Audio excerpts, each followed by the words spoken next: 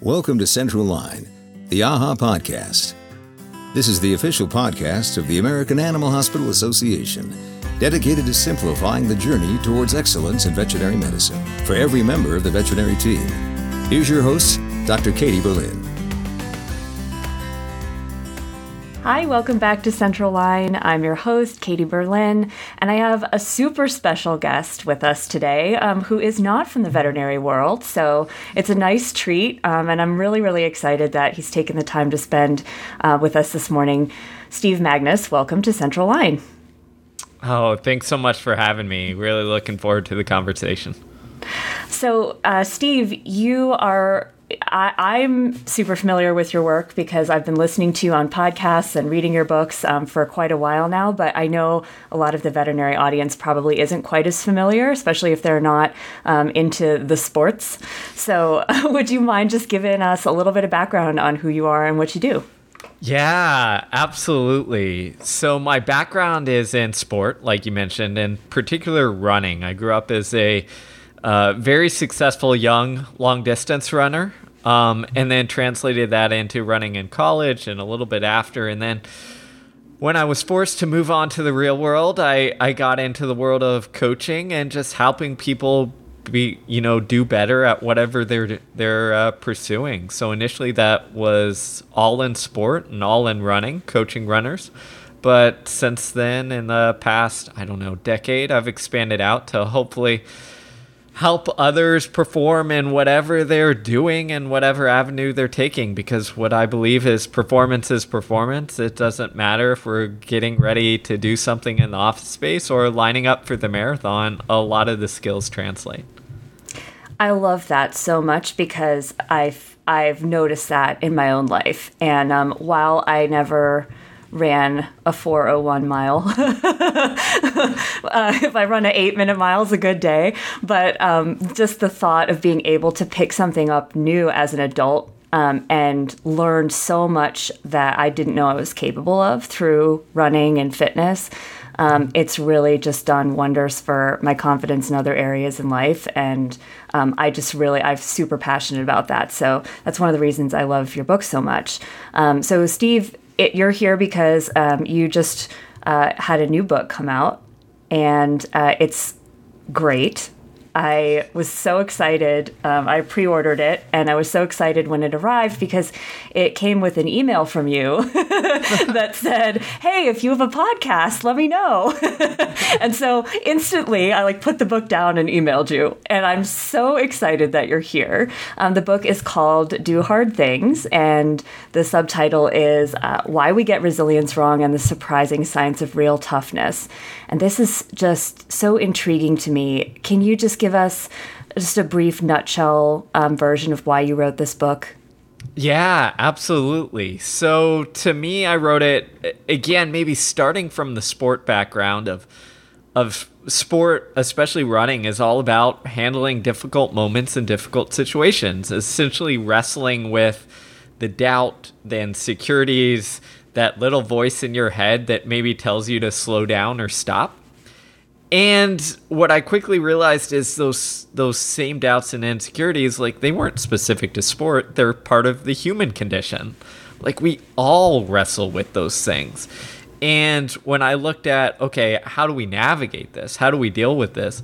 A lot of the models or the teaching were a little what I'd call old school, in the sense that it just told us, just put your head down and, grind through it and get through the work, and that's how you accomplish everything. And that to me is like giving someone a hammer and saying, here's your hammer, fix everything with it. And that just isn't realistic. So hopefully, this book gets across a new model, which is hey, we can develop a wide array of tools to be able to, develop some resilience and get through difficult moments or difficult pursuits in your life. Yeah, and so applicable to veterinary medicine, as we'll talk about in a little bit. But speaking of vet med, is this your first veterinary podcast?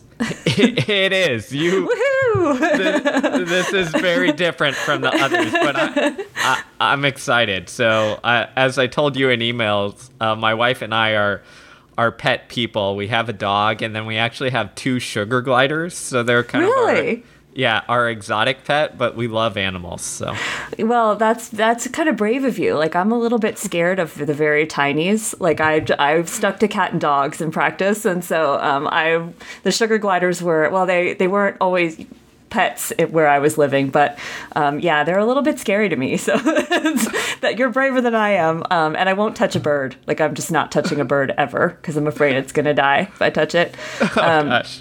But I love the story about how your wife found Willie in a tire on a run. I love that because that's so characteristic of how so many vets and vet professionals found their pets too. It's just like a bad situation at the right time. Yeah, exactly. You know, to fill in the listeners is my wife found our dog. He was in a tire on the side of the road, on a dirt road, kind of in the middle of nowhere in Texas. And, you know, he was only a couple months old, and she picked him up and said, hey, she actually tried to, you know, figure out and get help, but couldn't. So she took him in, and, you know, initially he had a lot of worms and all those kind of nasty things. So we were very fortunate to have a vet take care of him. And now, gosh, 7 years later, he's a healthy, happy dog who still has a little bit of that wild streak in him. So got quite the personality. Yeah, I've heard you talk about him on your podcast before, and I love the sort of attachment and just the spirit of your love for him that I heard in those conversations. You know, I think we all as vet people can relate to just, there's something that you can't get anywhere else that you can get from your pets, and especially dogs. There's just a different kind of love, I think. But I was just wondering, like, I know, you know, you're doing a whole bunch of podcasts right now to promote your book, and you're very used to podcasting anyway. It's like just another day for you. But like, why did you say yes to doing a vet podcast? Do you have a certain attachment to the vet community? Do you know anything about like what kinds of challenges we're facing? I do, to a degree. As I said, I've always been an animal person, a dog person as well. And then growing up, so our vet, when I was a runner in high school, our vet was like the first hardcore runner I think I knew who was like an adult. So I love that. Yeah. So he would literally come to all, you know, a lot of my cross country and track meets. And, you know, he was a big influence on me as a runner.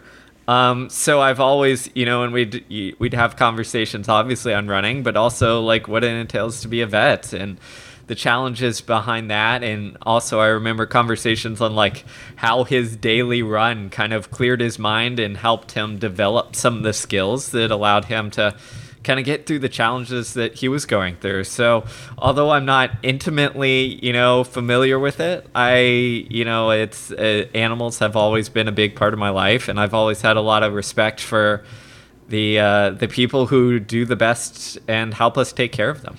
I love that. Yeah, thank you. Well, thank you for saying yes. This is a real treat. And before we go on to talk about the book and the concepts in it, I like to ask a personal question at the beginning because I feel like we always learn a lot about each other when we ask these kinds of questions. And so I actually was curious to know what kind of dog you think you would be. What kind of dog would I? Oh, gosh. I have some thoughts for what you might answer, but I'm very curious to hear what you'll say. That's a good question. I have no idea. What I'm going to give is, I'll give the like cop-out answer is I would probably be some random combination of mutt. Yeah. Because it's like my interests are so contrasting in the sense that I love sport and all that stuff, but deep down inside, I'm like this hardcore nerd. Mm-hmm. So it's like this contrast of like loving all sport, but also just like geeking out in the science and all that good stuff. So, yeah, Yeah. And I love exercise, obviously, so I'd be one of those dogs with way too much energy that needs way too many walks. My money was on you were going to say like a shelter mutt where like everyone would look and guess, and not be able to know for sure, or you were going to say you were a heeler mix. I like it. All right, well that's awesome. So I'm a mutt too, so I am a fan. Well, let's get into it. This book. So I have to say this book is not what I expected when I saw the cover. You get this a lot. I thought it was going to be sort of a discipline, is your freedom, Jocko Willink type, book about toughness. And I've long been a fan of the idea of something I heard. Actually, it was Joe DeSena, the Spartan founder, who I recently heard on another podcast, and he was like the opposite of everything that was in this book when he was on that podcast. So we won't get into that, but he talks about this thing called obstacle immunity, where, you choose to do hard things and you push through them, and then you learn something about yourself that helps you push through things that you can't choose that are tough. And Jocko Willink, has this sort of this very military view of discipline is your freedom. And, you get up at 4 a.m. and you run when your feet hurt, and that gives you the power to get through your day without complaining. And yet I still burned out in vet med, even though I was running marathons with burning feet in a flood. I could do that, no problem. And I would do it again. And I still didn't want to be in the clinic anymore. And I think that's pretty common. And I was just wondering what you think about that, whether those concepts are being phased out now. Are we proving them wrong, or can they coexist with what you talk about in the book? Yeah, that's a good question. So what I would say is twofold, is there's a lot of nuance around here. And those kind of methods that Jocko and others espouse, I think they have their place. And they can be incredibly, important tools to utilize. But I think we make the mistake when we say this applies to everything, then this is, it. There are times, as a runner, where you're just going to have to be like, this sucks. I'm going to put my head down and I'm just going to survive and get through this. And that's a legitimate strategy and something that we have to do. But that doesn't always apply to other aspects of our life. And often it can backfire. And I'll give you the example. If you feel burned out, like you said, as a vet med, then no amount of putting your head down and trying to push through is going to help. In fact, it's going to backfire, because the thing you are trying to double down on is the thing that is leading to and contributing to that burnout. So you have to take a different approach. And I think that's where I'm arguing, is that so much of the dialogue here around is that just push through, do very difficult things. And I'm saying, hey, that's important.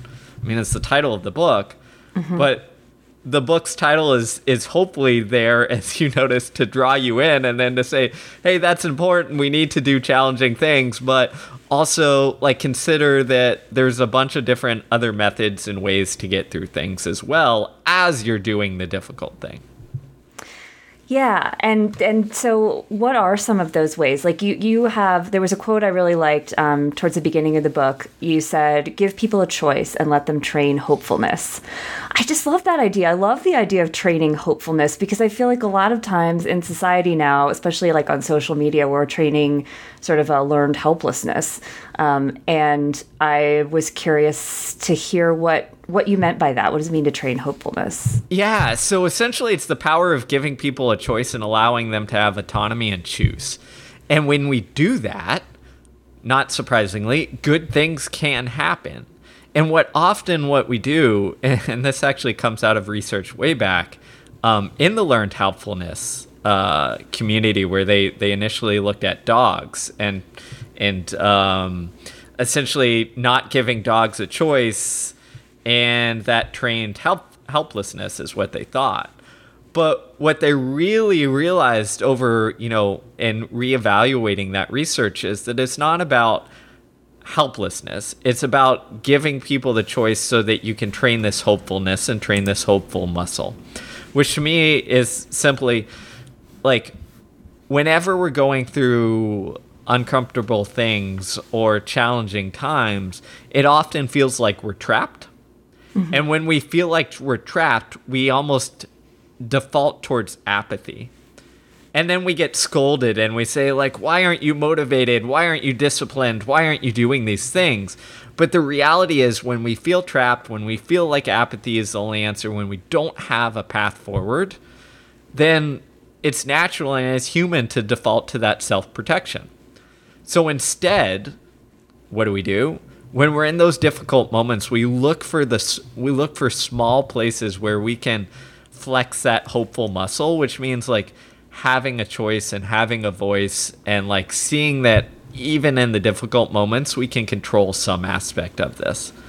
And if we can do that, we're going to be in a better place. And, not to bring it to athletics, but they're really good at finding ways to assert control, even under uncertain moments. One of the ways you see it often in professional sports is all those crazy routines that you see athletes do. Like, the professional tennis players like Rafael Nadal, who like set up their water bottles in a specific, order and go through the same routine. Why do they do that?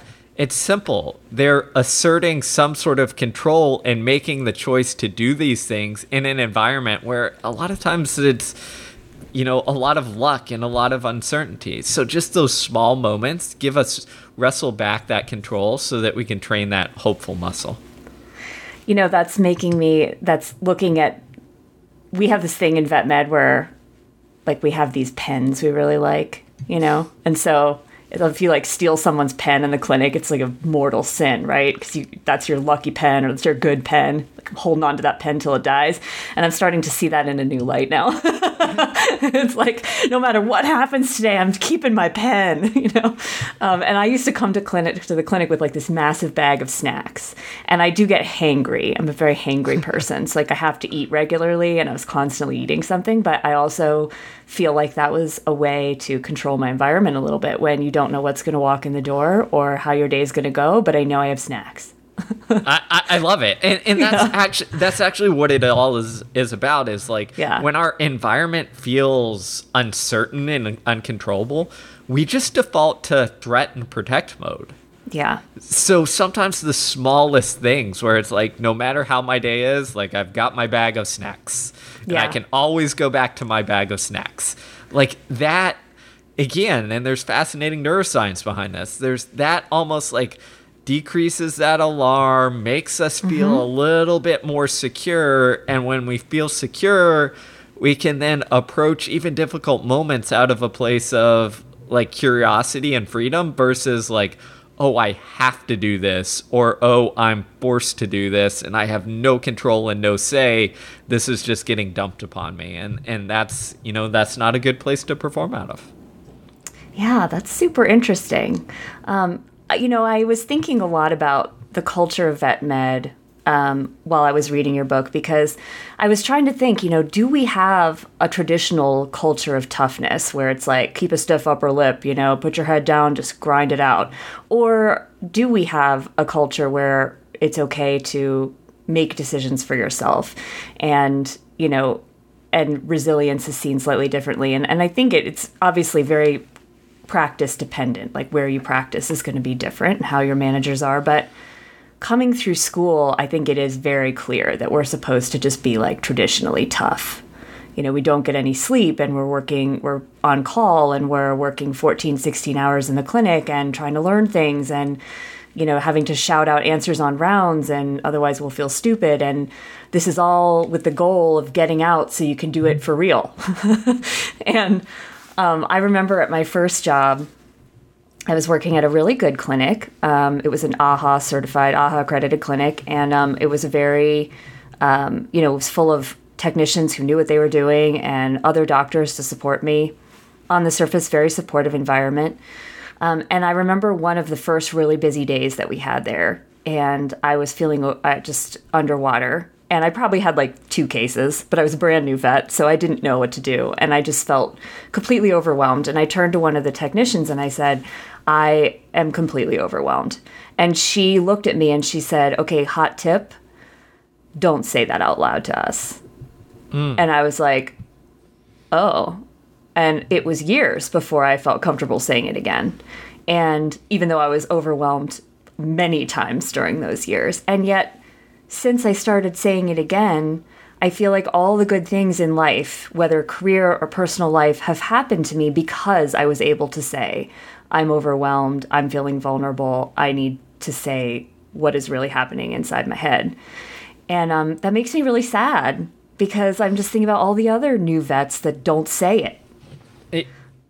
Exactly. No, I mean, thanks for sharing that story because I think it's important to talk about it because, and the psychology is very clear on this. If we just keep ignoring, suppressing, restraining, it just comes back 3 or 4, fold greater.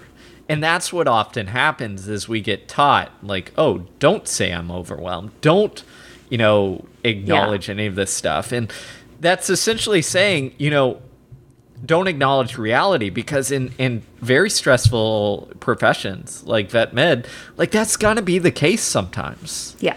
And if you just deny it, your brain is essentially like looking out at the world and being like, what do you mean we're not stressed or overwhelmed? Like I see you doing like going crazy and our stress hormones are through the roof and all this stuff. Like, what? And like that uncertainty and that like not inability to make sense of kind of the world it's occupying just leads to chaos. And I think the more, that's why it's important to kind of flip this script and talk about it and acknowledge it. And it's not a sign of weakness. It's just a sign of like difficult situations. And, where my mind goes to this is actually when I was talking to a good friend who's, in the military and going through special forces right now, he told me, he was essentially like, Steve, if I went into like, whatever I got dropped in the woods and got told to survive, which is what happens with them in their training, do you think it's best if I just say, oh man, this is a piece of cake, this is no problem, I'm not going to, acknowledge the craziness. That'll take care of it. Yeah. No. He's like, I have to acknowledge the reality that like, oh crap, I'm in this very difficult moment. Like, this is going to be stressful and like, okay, what do I need to do to get through this stress? Don't just like dismiss it. It's real. So I think the same as the case for the rest of us is like, often we're taught like, don't acknowledge it, don't dismiss it. But the only way we can get through things often is to acknowledge the reality of the situation and then figure out, okay, how do I keep my head on straight and like manage and get through this so that, hopefully it'll be okay. And it's an interesting comparison because on the one hand, like I've never been dropped in the woods and had to survive. But on the other hand, like being a brand new vet, especially I would imagine, I didn't do an internship after school, but in veterinary medicine, internships are optional. So you can go and do like a year of a rotating internship and go through like surgery and emergency and stuff like that. And usually the interns, work a bazillion hours a week and they get paid nothing and they're basically living at the clinic and they're stuck on overnights a lot when they work the emergency shifts, and sometimes they're just alone. And so you might have these brand new grads that are like thrown into the mix on an overnight with very little support, even though they know the least of any of the doctors in that hospital. And that terrified me. Like that probably was the main reason I didn't do an internship, even though you learn a lot that way, because I just couldn't see that being a situation where I would do well. And it's like a survive or quit kind of situation is what it sounds like to me, at least for someone like me who's not an adrenaline junkie in any way. And I just wonder, I think a lot of vets, I can't speak for technicians, but I would imagine the same thing for them. When you get out of school, you feel like you have to kind of fake it till you make it because you're worried if you don't project an air of confidence, even if you're feeling anything but, that people aren't going to trust you and you're not going to be able to grow and do your job because people will just sort of steer clear of you because they'll think you're not competent.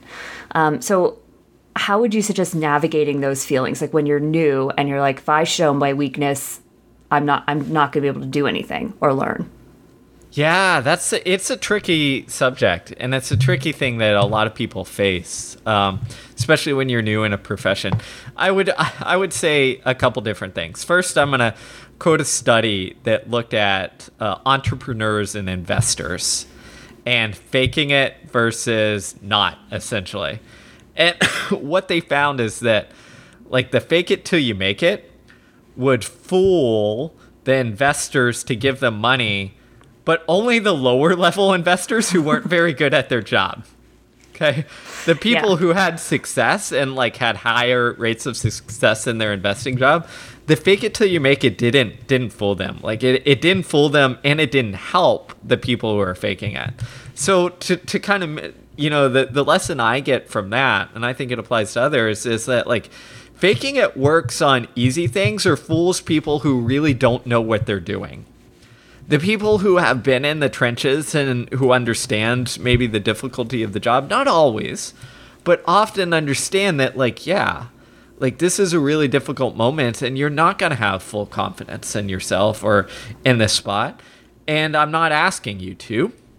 And that's just kind of real and how it is. So number one is keep that in mind. The second part of it is, I think it's lowering the bar when you're in these situations, because if you're just, if you're just out of school and you're just like interning, no one expects you to have everything figured out. Neither should you. What you should go back to is the things that you have gone through in class, that you have been prepared for, that you have been mentored and taught on. Those are the things you should, develop confidence in.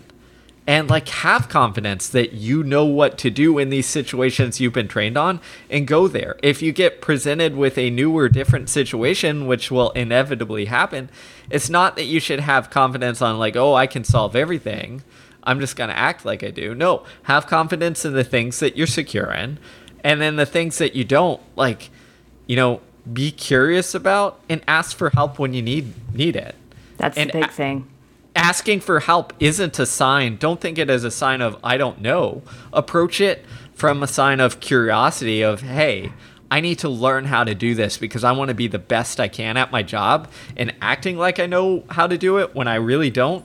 That means I'm never going to learn the correct procedure or the correct standards or what have you. And if you have someone who's more experienced who has this knowledge, approach to them and embrace it in that frame. And, most of the time they're going to come at you as okay, this person wants to learn, wants to develop, wants to be the best vet med that they can. So I'm going to mentor them and help them out. Yeah, that's a really good point. I was thinking while you were saying that about, bosses in this field, sort of more experienced veterinarians who think about when they were solo veterinarian in their first practice, and vets would, they lived in the clinic, and people would come knocking at all hours, and there were no emergency clinics to take the pets to, so you had to do it or the pet was going to die. Okay, first of all, when there's no options, it's a little bit easier to tackle it because it's you or nothing. It's a little bit harder when you know that someone down the street could do it because they've done it a million times, and you're like, I have no idea how to even start here. And then they would muscle through that surgery in the middle of the night, and everything worked out, And I just think about how many of them probably did that, and how few of them probably did it the right way. And I'm making quotes, nobody knows how to do a surgery perfectly the first time with no supervision the right way. And that doesn't necessarily mean that that's what we should do now in our situations.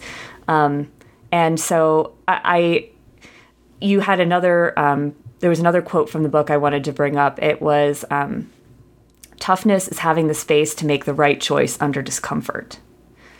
Okay, first of all, I love that idea, because decisions are power, I think, when you're a doctor especially. But a lot of us do that. A lot of veterinarians and vet techs make decisions all day when we're uncomfortable, but they're for other people and animals. They're like, what should I do with this pet? What should I say to this client? What medicine should I prescribe here? Should we go to surgery? Should I take another x-ray first? How do we turn that decision making on ourselves when we're so stuck in making decisions for other people? Oh man, that's a really good and difficult question to answer. I think you're right. Here's what I would say there is that the reason that you're probably comfortable making decisions for other people is A, it's your job. And then B, there's just enough almost natural space that allows you to be that objective person to like navigate that difficult moment, because like you are A, the expert, but you're also thinking about it. How can I help, this other person's dog, cat, whatever have you? It's almost like, it's easier to give advice to a friend than it is to give ourselves advice and follow it. Oh my gosh, that's so true. Right? So when it comes to your own decisions on things that maybe aren't others, but your own choices, own decisions, like what I would ask is what I would suggest is go to the place where you know how to make decisions, which is create some space and distance where you're almost imagining or thinking about, okay, what would I tell a person if they walked into the store? What would I tell my neighbor or my friend on how to handle this situation? What you're doing is you're creating that space because you're taking it away from like this, hey, it's me and me alone, to, okay, how would I approach this? The other thing that sounds a little bit weird, but research tells us actually works, is when you're in that moment trying to make that decision for yourself, is change the way that how you talk to yourself. So often our inner dialogue is like, okay, I could do this, or I can do this, or I should do this. And it's all kind of I, me focused, which is very, again, not much space there. We're thinking for ourselves. If we change that to second or third person, you could do this, or Katie or Steve could do that. Like, research clearly shows, lots of great psychology research, particularly from Ethan Cross out of the University of Michigan, that shows that when we just change our simple self-talk, we create a little bit of that space and that distance, which what happens there? It takes that emotional content that's associated with that difficult moment and it decreases it just enough so that instead of intertwined with our decision, it almost like alleviates it just a little bit so we can have a little perspective and hopefully get to that right decision or that thoughtful decision, more so than when it just feels like, oh my gosh, it's just me making this choice and my emotions are all intertwined and tied up with it. I remember reading about that in the book about creating that distance, and I'm just picturing this could have become a thing. Like when I was working in the clinic, and I was working with a great team at my last job, and they knew me really well, but I can just picture me saying to them, okay, so sometimes I might stop and say, should Katie send this text message? Should Katie actually say that to the client? And then you can't think I'm nuts because I'm actually just trying to create space for me to make good decisions for myself. And I could see that becoming a thing. Like, I really think that would be, you can almost make it a little bit fun if you're in a clinic environment and you're trying to make hard decisions for yourself. Like, should Katie take a break and have some lunch? I think Katie should do that. The answer is yes. The answer is Katie should always have lunch. Otherwise, Katie's going to lose her job. But I love that. Love it. Okay, so can somebody be tough and a quitter? Absolutely. And the example so whenever it comes back to choices. So continuing to persist on in an activity is a choice. And what you're doing there is you're saying this thing means enough to me and has enough importance where I'm going to choose to keep doing it. At the same time, quitting is also a choice. And often we frame it as a negative on like, oh gosh, you couldn't handle it, you're not tough enough, etc. But all it is saying, sometimes acknowledging that your priorities have changed, that this thing you're persisting on maybe isn't as important as you think, and maybe your time, attention, is better, spent over on this other thing over here. So you should quit so you have the space to pursue it.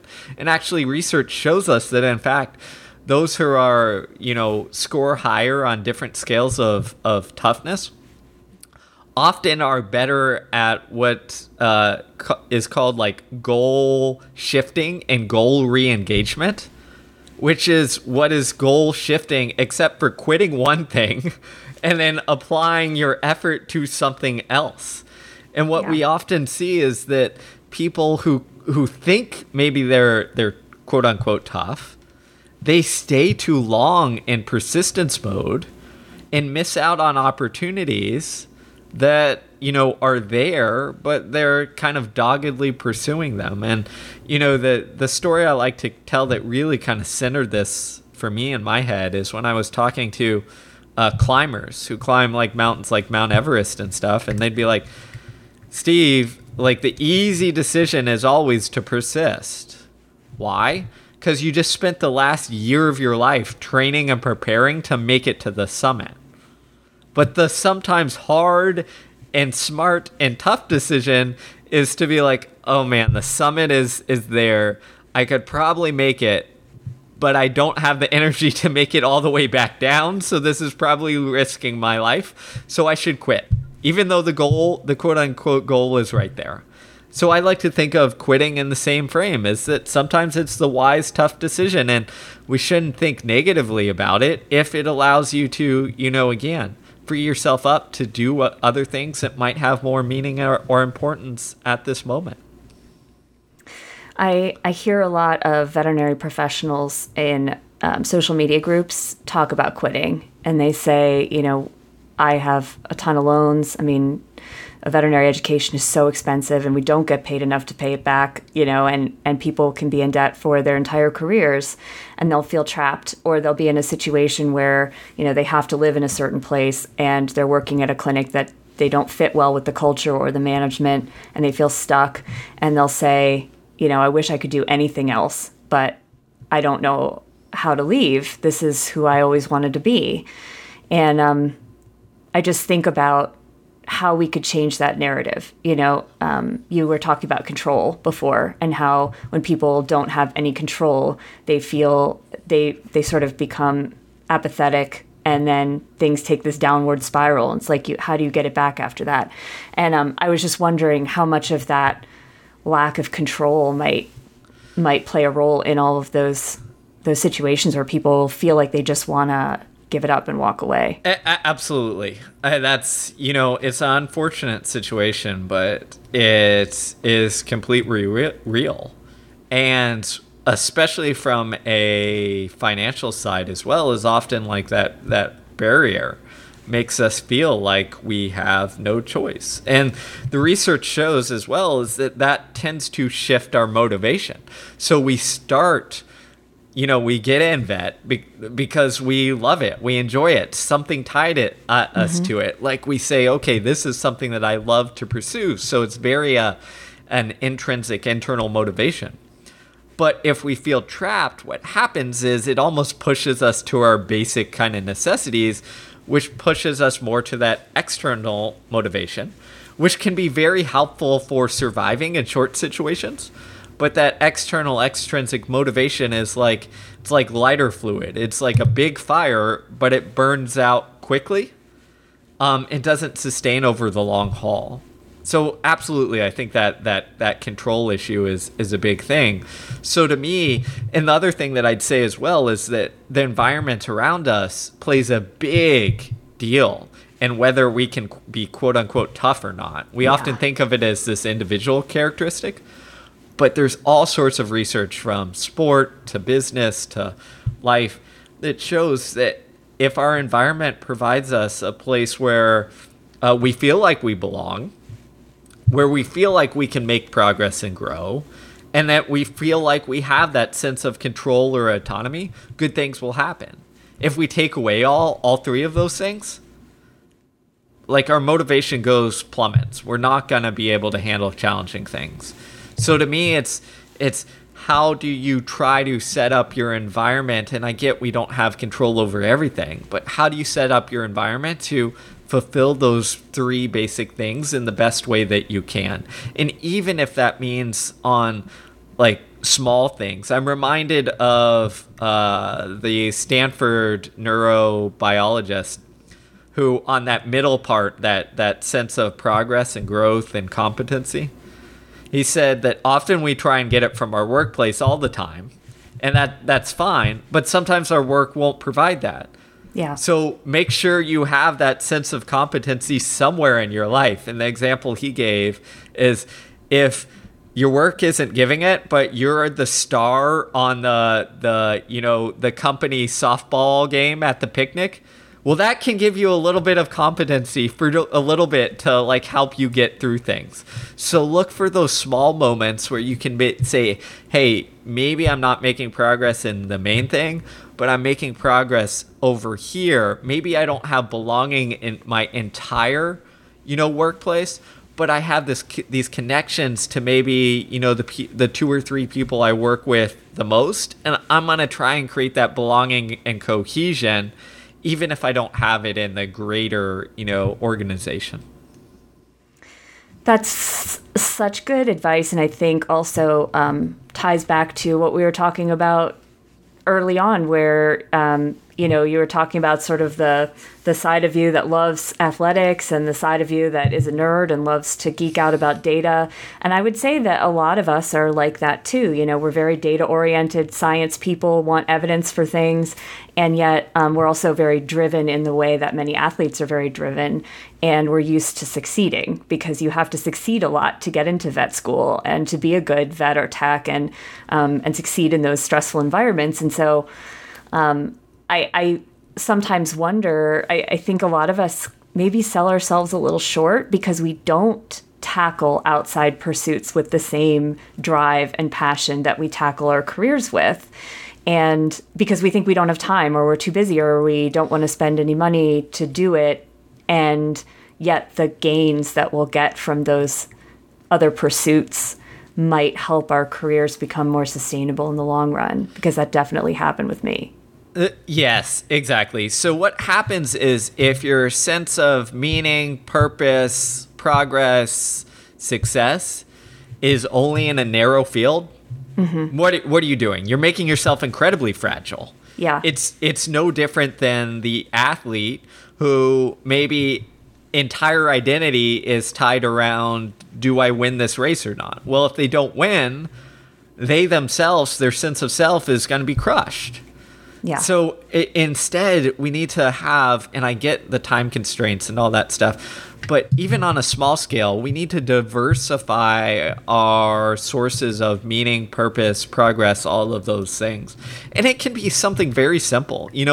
I'll give myself an example. Like, as a writer, it can be very, stressful when a book comes out, because you're like, okay, I've spent the last 3+ years working on this, and now, over a couple weeks, like, whether people like it or not will determine, like, I cannot whether, imagine that.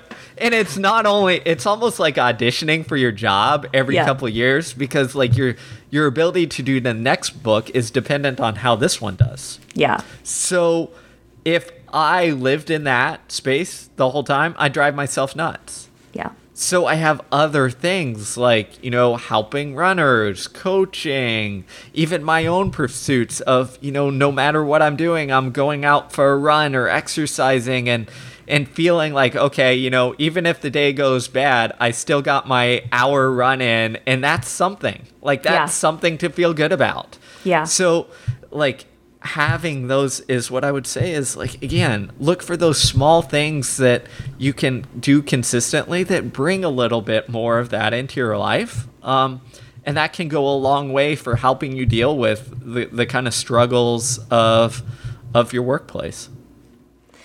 Yeah, you talked about something in the book called affective inertia, which basically then from what I understand, you have like a stressful event happen to you, but the stressful event kind of reverberates, and eventually you're responding to those reverberations and not the event itself. And you said that when you have a sense of control in your environment, which many of us, I think, feel like we don't have a lot of control over what's happening, at least in a day-to-day vet clinic type situation. When you don't have that control, then your kind of alarm bells become more easily triggered. And so I could see this being like a compounding thing where you don't have a sense of control and your alarm bells are like ready to go off all the time. And then when they go off, they reverb and you can't get over it. And you're constantly just feeling those reverberations and thinking like, my life is really hard and I don't know what to do and I'm stuck here. That feels very familiar to me in like a kind of a tender way. Yeah, exactly. And it's a very, again, it feels familiar because it's part of the human condition. Yeah. And I think that, if you look at it, what happens often is we get stuck in these loops. And whenever those reverbs happen, what we're doing is we're just reinforcing that stress and reinforcing that, oh, this is something that I don't have control over. This is something that I should be stressful over. And we all experience this, right? I mean, all you have to do is think about that moment that maybe you went wrong, where you said, oh, I maybe let someone down or made the wrong decision or what have you. And then you spend the next it pops up into your head for hours and days, and then you're about to go to sleep and that thought pops in your head and you feel the tension and stress on you. Yeah. So that's why I think it's really important to figure out, okay, for myself, what are my strategies and tools to be able to like quiet that down? What is my process to be able to say, you know what, this negative thing happened. It does suck. I get it. I experience the stress, but like, how do I process that and then kind of be able to let it go for a bit? And again, there's no easy way to do it, but what the research in psychology is clearly shows us is that avoiding it doesn't help. No. So like, you've got to deal with it and process it in your own way. And sometimes that's coming to terms with it. Other times it's as simple as, one of the best ways we can deal with it and process it is talking to a good friend or colleague about it. Because then we get to almost offload a little bit of the problem where it's like, oh, like we've dealt with it with someone else. They've helped us like frame it and then put it in the right perspective. I don't need to carry this baggage, for the rest of the day or for days or weeks on it. Yeah, especially when those feelings are shame, like you said, about letting someone down or making the wrong decision, which I lived in constant fear of for 12 years. And I didn't realize how much that had amped up my level of anxiety was just the fear of making the wrong call all the time. I wasn't even thinking about it. It was just there. And I think so many of us just live in that gray space of like, okay, today is going to be the day where I could make the wrong decision. Or especially if you've had a lawsuit or a board complaint, which if you practice long enough, and sometimes if you practice for 5 minutes, you're going to have that because it's unfortunately the world we live in. But so many of those are due to maybe a lack of communication about something that happens versus what actually happens, as I figured out the hard way. No, exactly. And, that story kind of reminds me when I was talking to an emergency room physician who deals with a lot of the same things that you guys kind of do, because it's like, are you making the right decision or not?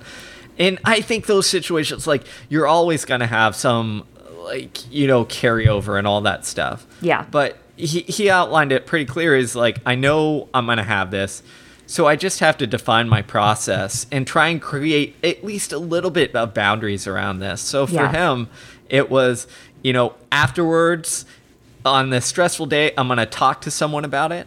And then on my drive home, I'm going to think about it. And I'm going to try and process it. And maybe I have a conversation on the phone. Maybe it's just me. But like, the moment I walk in the door from that drive home, that's my signal, my sign that like, okay, I thought about it long enough. I'm going to try and at least move on to the next thing to focus on, which is dinner or lunch or whatever it was, to like create that natural barrier where it's like, okay, it's time to like move on to the next phase and let that one go a little bit. Yeah. Yeah, that's so true, and very difficult to do in some situations, but probably even more important in those situations. So before we go, I wanted to just touch on psychological safety for a minute. A huge topic. We're talking about it a lot now in veterinary medicine, which I really love. There's some really fantastic voices within vet med who are talking about psychological safety. But I think it's still maybe a slightly unfamiliar term to a lot of people. So would you mind just giving your idea of what psychological safety means? Yeah, absolutely. So psychological safety is essentially the ability to voice your thoughts and opinions and all that good stuff without like an overwhelming fear of like punishment. Yeah. Meaning you can express yourself, who you are. You're playing, I'll use the athletic analogy. You're playing out of a place of kind of love and growth instead of fear and punishment. And in the workplace, what often happens is we create these environments that are more kind of like fear of failure, fear of making a mistake environments, where if you like, express yourself in the wrong way or admit the wrong thing, then you're gonna kind of be punished or, beaten down a little bit. And what psychological safety is all about is creating that environment where it's about growth and development, where you feel like you can express opinions, even if they run counter, or express ideas that, again, might run counter and not be in a place of fear or punishment. Yeah, and that is also ringing a lot of bells in my head about places I've worked where I had no psychological safety, and places where I felt like I could say, I made a mistake, I don't know what to do, or, I'm stuck in this situation, I have too much going on and I feel overwhelmed. I did not feel psychologically safe in that environment at the beginning when we talked about where I was overwhelmed and said so, and was basically told to keep that to myself. But I think the difference in those environments too was me in a big way, because I got to a point where I was going to say it no matter where I was or the consequences, because I had been supported maybe in my personal life enough. And so that brings the question, how much of the toughness as you define it in this book is personal and something you can develop personally, and how much is dependent on your environment? I wish I had the answer to that question. But here's... Then you would never need to write another book. Exactly. Here's what I'll tell you. It depends on both, but both can improve. So the environment is crucial. It allows you to be in a place where you can do these things. It supports that. It creates that foundation for things. So of course, try to craft the right environment. But if you find yourself in the wrong environment, and sometimes we're just stuck there, that doesn't mean you're doomed. The personal side also matters. And the nice thing is the personal side has, whether you see yourself as tough or not, research, data, experience all shows that we can all get infinitely better. And I think that is the message maybe of hope, is that look at both sides and look at, well, where's the room for growth in this? And often it's in both places, but sometimes we feel a little trapped in one or the other. Well, that means develop it in this other situation until maybe your environment or whatever changes. The other thing that I'd say as well is that our environment doesn't just mean in the workplace, as you illustrated there. If you feel kind of trapped in your workplace, well, develop something outside of that. Your friend support group, your family support group, those who you can lean on and have your back and have your back no matter what, because that's going to make you a little bit more secure. Even if you enter an environment that is not safe, that is very threatening, that is very fear or whatever based, if you have that outside of your world, then you're going to be able to handle it and tackle it better. So I think the takeaway message is it's a little bit of everything, but the great thing is that all of it is improvable, and all of it you can have an impact on if you take the time to do so. That is a message of hope and really important. And I should just say from personal experience, your community can be online too. Like if you have a supportive online community, they can be there for you, even if you aren't fortunate enough to have a lot of friends and family that you can depend on, at least in person nearby. Because the Uncharted community really supported me when I was having a tough time. And AHA has its own community now. And so you can connect with people that way where maybe you wouldn't be able to do that in person. Or if you're introverted and just you're not like a joiner. You don't have to be joining like a volleyball club on the weekends to have people you can lean on. So that's an important thing I've discovered for sure. But you have to kind of put yourself out there a little bit either way, and it's so worth it. So last question. We, on this podcast, like to think a lot about different members of the veterinary team because, we have veterinarians, we have veterinary technicians and assistants, and then we have client care representatives, and everybody feels like they have a slightly different level of control in their environment. And I would say, having worked in pretty much all those positions, I felt very little control when I worked, say, behind the reception desk at a vet clinic. And I was just wondering, in your opinion, how much of the psychological safety in a workplace depends on leadership? And can people lead from within if it doesn't feel like that's the culture where they are right now? So the nuanced answer is that leadership often comes from the top, but it can also come from the middle or bottom up. So you can have an influence. If you have horrible leadership, are you going to change it as the receptionist? No. And you can still shift and change things. So I think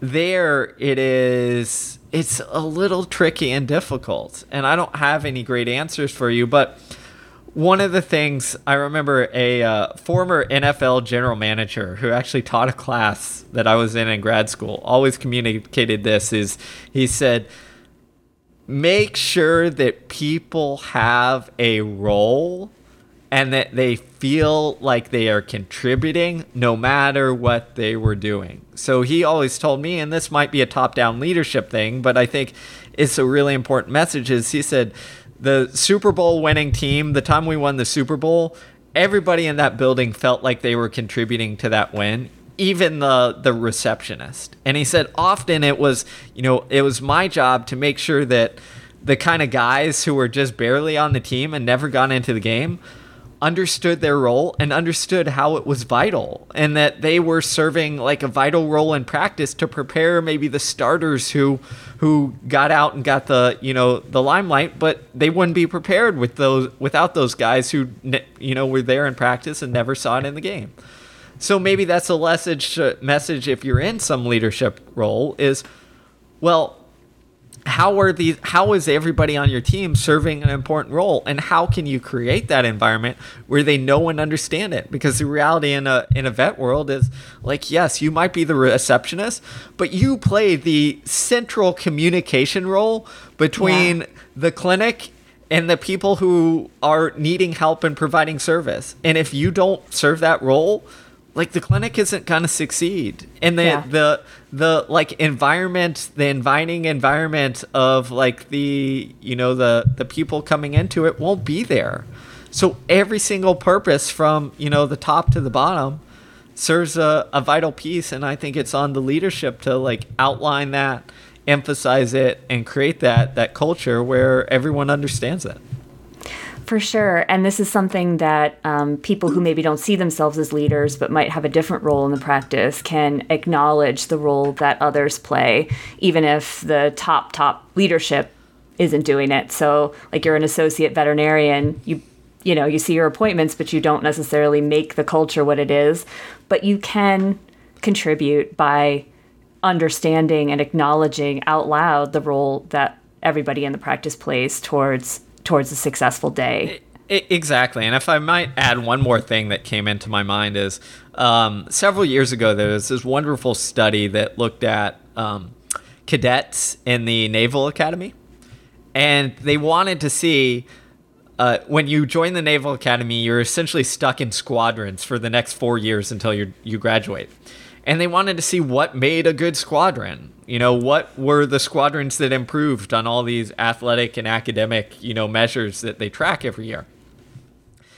And their assumption going into the study was, it'll be the kind of captain, the leader of the squadron, the best performer.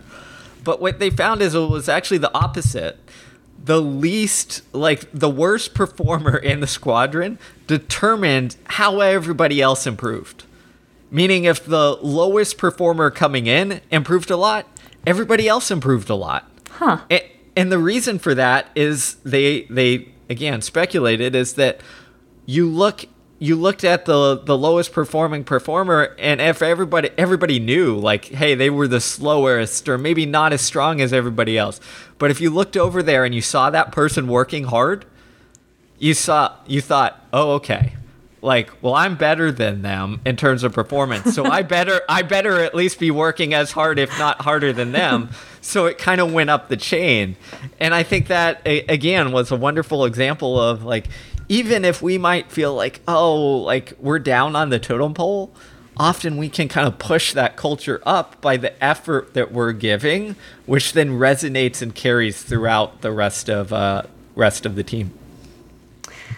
That is so true.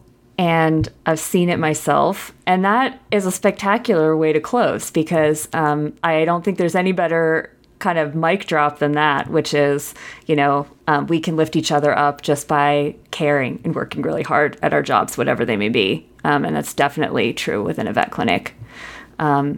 So Steve, thank you so much for all this time. Where can people reach you? I know there are going to be people who want to learn more about you and hear more from you, as well as checking out the book, of course, which we'll link in the show notes. But where can they find you online? Yeah, so on any social media, it's at Steve Magness, and then you can check out all my work on my website, www.stevemagness.com. And I'm a fan of the Growth Equation podcast, so people should definitely check that out too if they want to hear more from you. Here's the book.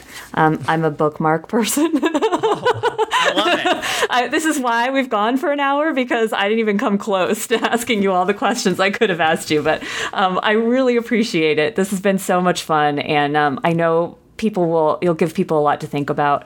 And I'm very curious to hear your thoughts, people who are listening and watching. So please email me at podcast@aha.org. Let me know what you think. And if you've checked out the book, I'd love to hear what you think about that too. And thank you so much for joining us. Thanks a lot. Thanks for listening to today's episode of Central Line, the AHA podcast. If you love what you hear, please take a moment to leave us a rating and review. For more resources to help you simplify your journey towards excellence in veterinary medicine, we invite you to visit aha.org. That's AAHA.org.